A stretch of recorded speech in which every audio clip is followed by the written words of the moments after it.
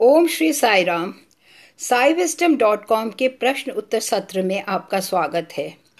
इस सत्र में प्राध्यापक अनिल कुमार भक्तों द्वारा समक्ष रखे हुए प्रश्नों का उत्तर अंग्रेजी में दे रहे हैं, जिनकी प्रस्तुति हिंदी में भी की जा रही है।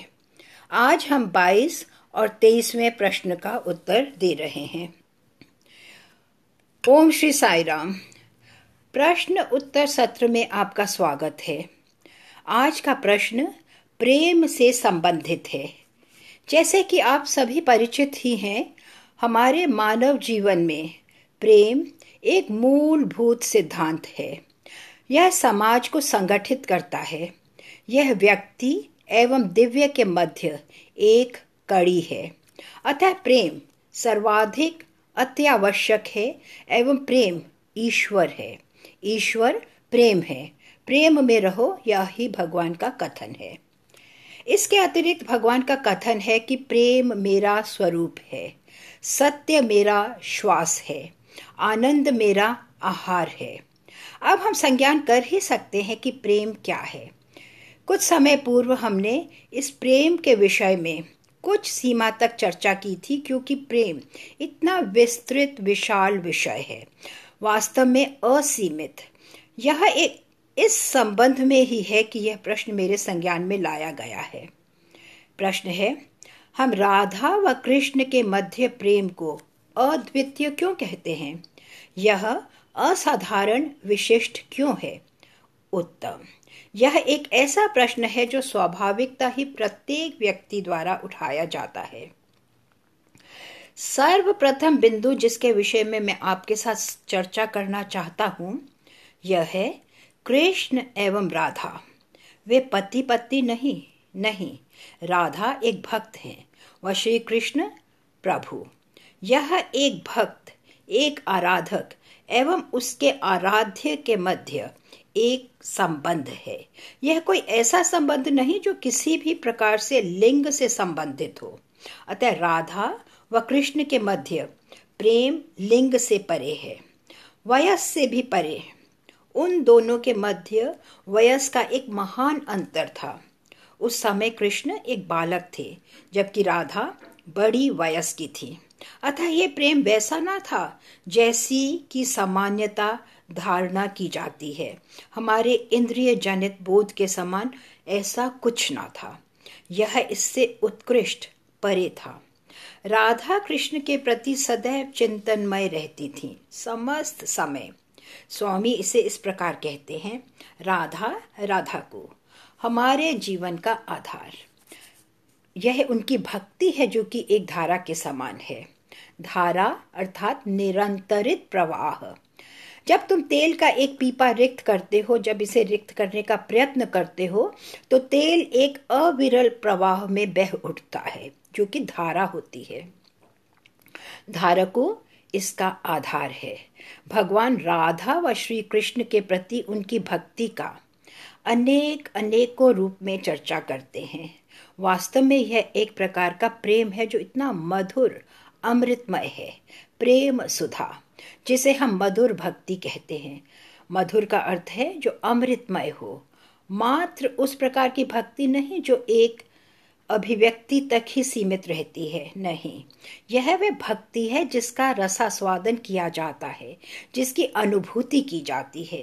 कृष्ण के प्रति राधा की भक्ति एक अनुभूति है, ना कि मात्र प्रेम की एक अभिव्यक्ति ही। इसके अतिरिक्त संपूर्ण दिवस राधा कृष्ण के विचारों में, कृष्ण के मनन में ही निमज्जित रही हैं। स्वामी अनेकों उदाहरण देते हैं। इस समय मैं एक उदाहरण की ओर आपका ध्यान आकर्षित करना चाहूंगा। जैसे कि आप सभी परिचित हैं, कृष्ण की 8 पत्नियां थीं, अष्ट भार्या 8। एक दिवस रुक्मणी के साथ वह रथ में जा रहे थे। रुक्मणी व कृष्ण निकट के ही एक गांव की ओर रथ में यात्रा कर रहे थे, जहां उनका भव्य स्वागत किया जा रहा था। सभी ग्रामीण नागरिकों ने उनका उत्तेजनापूर्ण स्वागत किया। भव्य स्वागत, सर्वत्र नृत्य, संगीत, उत्साह था। श्री कृष्ण के दर्शन कर वे अति हर्षोन्मादित, आनंदित, उल्लसित थे। जब उनकी रथ गांव के आंतरिक भाग की ओर धीरे धीरे बढ़ रही थी तो कृष्ण एक महिला की ओर टकटकी लगाए देखने लगे जो कि कुछ दूरी पर खड़ी थी। रुक्मणी ने इसका बोध किया। तत्क्षण रुक्मणी का विचार था कि क्यों श्री कृष्ण दूर खड़ी इस महिला की ओर यूं टकटकी लगाए देख रहे हैं, क्या कारण हो सकता है। तदंतर धीरे धीरे श्री कृष्ण ने कहा कि दूर खड़ी वे महिला अन्य कोई न थी अपितु महान भक्त राधा के। रुक्मणी की इच्छा यह जानने की हो उठी कि श्री कृष्ण के प्रति उसकी भक्ति कितनी गहन थी। रुक्मणी उत्सुक हो उठी।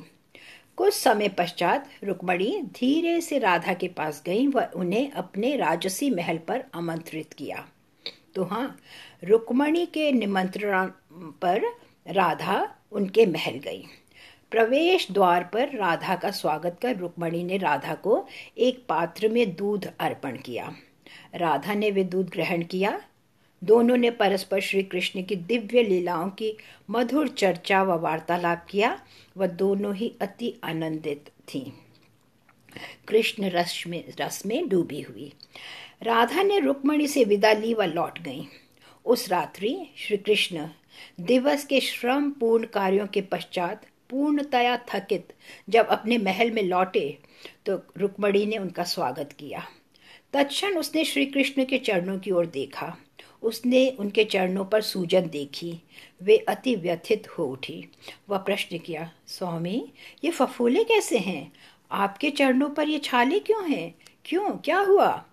वह तदंतर श्री कृष्ण ने धीमे से रुक्मणी से कहा, देखो रुक्मणी, आज अपराह्न राधा तुमसे मिलने आई थी व तुमने उन्हें अत्याधिक ऊष्म दूध अर्पण किया। मेरे विचार में चर्चा करते हुए राधा को स्मरण ही ना रहा कि वे इतना अधिक ऊष्म दूध पी रही थी। उसने तत्क्षण ही इसे ग्रहण कर लिया। उसने अवधान ही न दिया कि कितना ऊष्म था ये। लेकिन मेरे चरण उसके हृदय में हैं। वह समस्त ऊष्म दूध मेरे चरणों पर बिखर गया। उस ऊष्म दुग्ध के कारण जो मेरे चरणों पर बिखर गया, तुम वहां अब फफोले देख सकती हो, अति ऊष्म दुग्ध के कारण। तदंतर रुक्मणी इसका संज्ञान करने में सफल रही कि कृष्ण कहाँ हैं। वे वहीं हैं जहाँ कहीं भी राधा है। कृष्ण के चरण कहाँ हैं? श्री कृष्ण के चरण राधा के हृदय में हैं, राधा की हृदय वेदिका पर। यह ही कृष्ण के प्रति राधा का प्रेम है। स्वामी ने राधा कृष्ण के दिव्य प्रेम के विषय में एक अन्य उदाहरण भी दिया। एक बार पूर्णिमा रात्रि पर राधा एक नौका द्वारा यमुना पार करने का प्रयत्न कर रही थी। तो हाँ, उन्होंने कृष्ण की स्तुति में गायन आरंभ कर दिया। समस्त रात्रि वे कृष्ण के गायन में ही डूबी रहीं। आगामी प्रातः भोर समय सूर्योदय से तनिक पूर्व उन्हें संज्ञान हुआ कि उन्होंने नदी पार न की थी। वे वहीं थी जहां आरंभ किया था। क्यों? क्योंकि बड़ी रस्सी जिससे नौका नदी तट पर लगे स्तंभ से बंधी हुई थी, वे खोली न गई थी। अतः संपूर्ण रात्रि नौका वहीं खड़ी रही जहां यह थी। वह कृष्ण गायन में इतनी निमग्न थी कि उन्हें बोध ही न हुआ कि नौका आगे न बढ़ रही थी। वह संपूर्ण समय आनंदातिरेक हो हर्षोन्माद में कृष्ण की स्तुति में गायन करती रही, कृष्ण कृष्ण कृष्ण कृष्ण। यह ही नाम उनके अधरों पर था।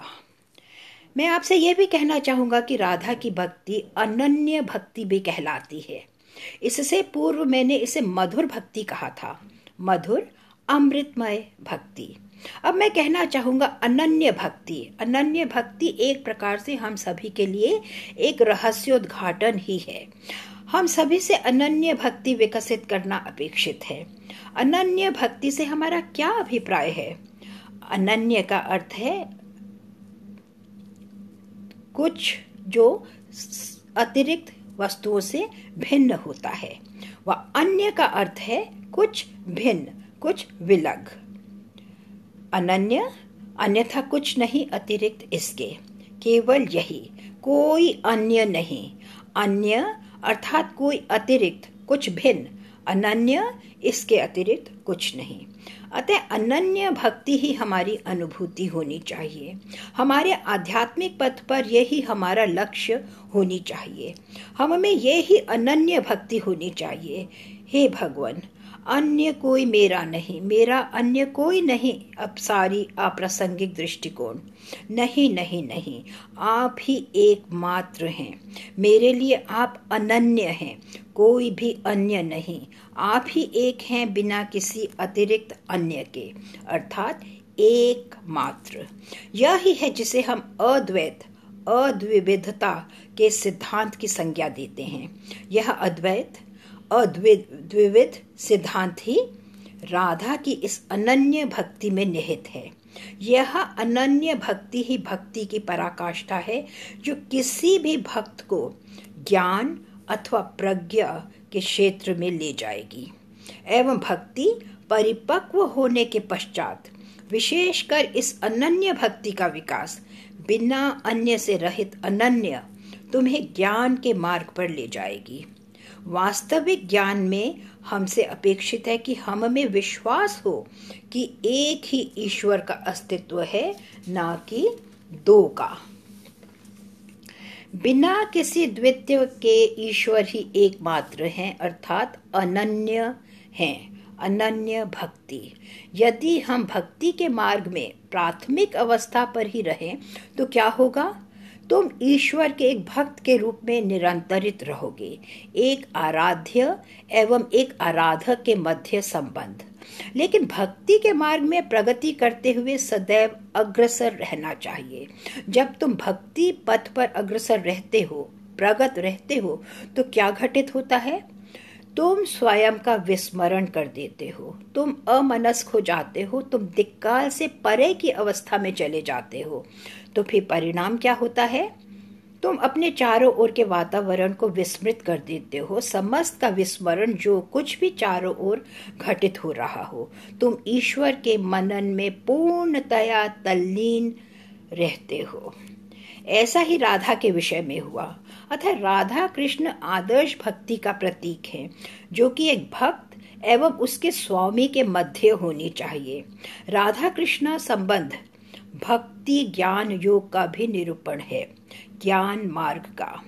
जब एक प्रज्ञ व्यक्ति अथवा ज्ञान का व्यक्ति इसकी अनुभूति करता है कि इस विश्व में केवल एक ईश्वर का ही अस्तित्व है, वह अन्यथा कुछ का नहीं।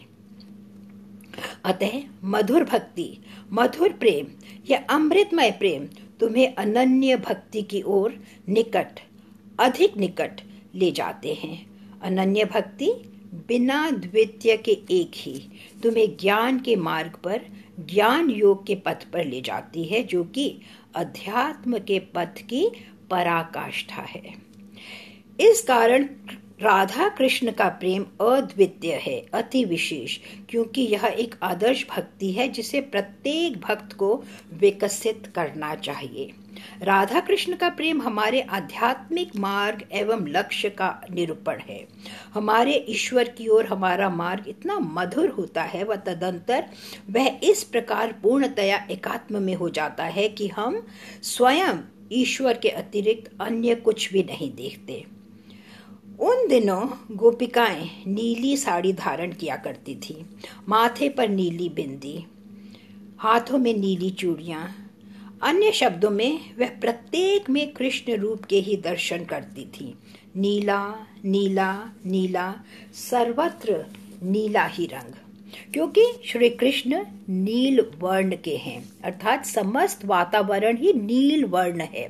वह सदैव कृष्ण को लघु ब्रह्मांड से लेकर बृहद ब्रह्मांड में देखना चाहती थी। अब प्रश्न उठता है कि कृष्ण नील वर्ण के क्यों हैं? क्योंकि आकाश नीला है, महासागर नीले हैं। यद्यपि अग्नि शिखा प्रारंभिक रूप से लाल होती है, परंतु अपनी पराकाष्ठा में यह भी नील वर्ण की ही होती है। अतः अपनी पूर्णता में अग्नि भी नीली ही होती है। जल नीला होता है, गगन नीला होता है, दूरी से पर्वत भी नीले ही प्रतीत होते हैं। इसी कारण संपूर्ण प्रकृति ही नीली है। प्रकृति नीली है, सृष्टि नीली है, सृष्टा स्वयं श्री कृष्ण भी नील वर्ण के ही हैं। अतः राधा स्वयं का एकात्म संपूर्ण सृष्टि से करती हैं, जो कि नीली ही है। सर्वत्र प्रत्येक में सृष्टा कृष्ण के दर्शन करते हुए, कृष्ण की अनुभूति करते हुए, वास्तव में वह प्रत्येक पुष्प, प्रत्येक लतिका, प्रत्येक झाड़ी से प्रश्न करते हुए कृष्ण को ही ढूंढ रही थी कि कृष्ण कहाँ हैं। क्या तुम्हें विदित है कि मैं कृष्ण को किस प्रकार खोज सकती हूँ? प्रभु के लिए वे उत्कंठित थी, तरस रही थी, लालायित थी। अतः कृष्ण के प्रति राधा का प्रेम ललक, उत्कंठा, तीव्र प्रेम का निरूपण है, जो उन्हें इतनी गहनता में अनुभूति देता है, इतनी गहन अनुभूति। वरन मैं यही कहना चाहूंगा कि यह ही मार्ग है, वह यही लक्ष्य है। धन्यवाद। साई राम। और अब मैं आपको एक अन्य प्रश्न की ओर ले जाना चाहूंगा। मूल्यांकन तथा विवेक में क्या अंतर है? क्या हम विवेक अर्थात विभेद करने के लिए एक दूसरे का आकलन नहीं करते? क्या हम मूल्यांकन नहीं करते? मूल्यांकन एवं विभेद में क्या अंतर है? तो हाँ, मेरी राय में, मेरी विनम्र राय यह है कि विभेद करना अति अत्यावश्यक है। मानव को बुद्धि के उपयोग द्वारा विवेक करने का उपहार प्रदत्त है। बुद्धि का उद्देश्य विवेक करना है। हमें उचित एवं अनुचित में विवेक करना होगा। सत्य क्या है एवं असत्य क्या है, उसमें जो तुम्हारे हित के लिए है, जो तुम्हारा हितकारी है। जब तक तुम विवेक नहीं करते, जब तक तुम धर्म परायणता के मार्ग का अनुसरण नहीं करते, जब तक तुम विवेक नहीं करते कि क्या सत्य है एवं क्या असत्य मिथ्या है, तुम सत्य वाचन नहीं कर सकते। अतः धर्म के मार्ग के पालन के लिए, धार्मिकता के लिए एवं सत्य वाचन के लिए विवेक अनिवार्य है। वह जब तक तुम विवेक नहीं करते, जब तक तुम्हें भिज्ञा ना हो कि कितना यथार्थिक है ये, कितना वास्तविक है, कितना सत्यपूर्ण है ये, कितना धर्म परायण है ये, तुम प्रेम नहीं कर सकते। वह प्रेम जिसे मैं कहना चाहूंगा कि वही है जो विवेक द्वारा प्रकट होता है। हम प्रत्येक से अविवेकपूर्ण प्रेम नहीं कर सकते। यह आवश्यक नहीं, यह अभिष्ट भी नहीं। तुम अपने विवेक का प्रयोग करो। इसका यह तात्पर्य नहीं कि तुम्हें किसी के प्रति द्वेष होना चाहिए, नहीं। तुम्हें किसी से भी विद्वेष करने की आवश्यकता नहीं। इसका यह तात्पर्य नहीं कि तुम्हें उस व्यक्ति से प्रेम करना समाप्त कर देना चाहिए। जो स्वामी ने एक बार कहा था कि प्रेम करो लेकिन विश्वास मत करो। प्रेम लेकिन विश्वास नहीं। अतः यदि तुम्हें विवेक व मूल्यांकन में अंतर का संज्ञान है, तो तुम्हें इस विभेद का भी संज्ञान हो जाएगा। मेरा विचार है कि मैं अति स्पष्ट हूँ। अतः धर्म परायण पथ के अनुसरण के लिए, धार्मिक मार्ग के पालन के लिए, सत्य वाचन एवं प्रेम के लिए विवेक अति अनिवार्य है। यह अति आवश्यक है। अन्यथा जिस व्यक्ति का हमने विश्वास किया, उससे हम निश्चय ही धोखा खाएंगे। निश्चय ही हमारे साथ विश्वासघात होगा व निश्चय ही हम हताशा, निराशा का सामना करेंगे, क्योंकि प्रारंभिक समय में हमने विवेक ना किया। यह अत्यावश्यक है। जिस प्रकार एक चिकित्सक तुम्हारे कुछ परीक्षण कर तुम्हारे रोग का निदान करता है, जिस प्रकार एक मणिकार कसौटी द्वारा प्रत्येक धातु का परीक्षण करता है, तो यह विभेद करना है। जब तक वे यह विभेद ना करेगा, ये विभेद ना करेगा, तो वह एक यथार्थिक सिक्के एवं एक जाली सिक्के को पहचान ना पाएगा। अतः विभेद अथवा विवेक एक अनिवार्य गुण है जो हमारे जीवन में होना चाहिए ताकि हम सफल रहें। लेकिन मूल्यांकन वांछनीय नहीं। हमें अपने समस्त मूल्यांकन का प्रत्याहार कर देना चाहिए। जैसे कि पावन बाइबल की उक्ति है, मूल्यांकन मत करो वरना तुम्हारा भी मूल्यांकन होगा। मूल्यांकन करते समय हम क्या करते हैं कि हम व्यक्ति को एक विशेष छाप दे देते हैं। वह सद्व्यक्ति है व वह अमुक व्यक्ति दुराचारी है। तुम इसी प्रकार का आकलन करते हो। वह व्यक्ति व्यसनों का एक व्यक्ति है, बुरी आदतों का। वह विश्वासघाती है, वह मिथ्याभिमानी है। यह समस्त हमारे ही आकलन होते हैं। इस प्रकार मूल्यांकन करते हुए क्या होता है कि हम अनावश्यक रूप से स्वयं की मनोवृत्ति को ही विकृत कर लेते हैं, अपने मन को ही विकृत कर लेते हैं। हम भिज्ञ नहीं होते कि समय के उस बिंदु पर क्या कारण था कि अमुक व्यक्ति ने दुर्व्यवहार किया। हमें बोध ही नहीं कि क्यों कोई व्यक्ति इतना क्रूर है। क्या था जिसने उसे इतना क्रूर बना दिया? परिस्थितियां क्या थीं? समय के किस बिंदु पर वह इस प्रकार परिवर्तित हो गया? हमें विदित नहीं। बिना उसकी पृष्ठभूमि को जाने तुम किसी का भी मूल्यांकन किस प्रकार कर सकते हो? अतः मूल्यांकन पर्याप्त संकटपूर्ण हो सकता है, वह हम यहाँ किसी के भी आकलन के लिए नहीं। इसी कारण स्वामी का कथन है, स्वयं के दोष ढूंढो व अन्य के गुण। मुझे स्वयं का ही आकलन करना चाहिए कि किस सीमा तक मैं एक सद व्यक्ति हूँ, किस सीमा तक मैं एक बद व्यक्ति हूँ, किस प्रतिशतता तक मुझ में धार्मिकता है, किस प्रतिशतता तक मुझ में अधार्मिकता है, किस अनुपात में मुझ में प्रेम व द्वेष का अस्तित्व है। मुझे स्वयं का ही आकलन करना होगा। यह ही है जो आत्मविश्लेषण, आत्म मूल्यांकन अथवा आत्म आकलन कहलाता है। इस प्रक्रिया द्वारा मैं स्वयं का संशोधन भी कर सकता हूँ, जबकि अन्य का आकलन करते हुए मैं अन्य से शत्रुता विकसित कर लेता हूँ। इसके अतिरिक्त भगवान का कथन है, जो तुम अन्य में देखते हो वह तुम्हारे में पूर्व से ही होता है। वह तुम में पूर्व से ही होता है जो तुम अन्य में देखते हो। बाबा इसे तुम्हारे अंतः का प्रतिबिंब कहते हैं।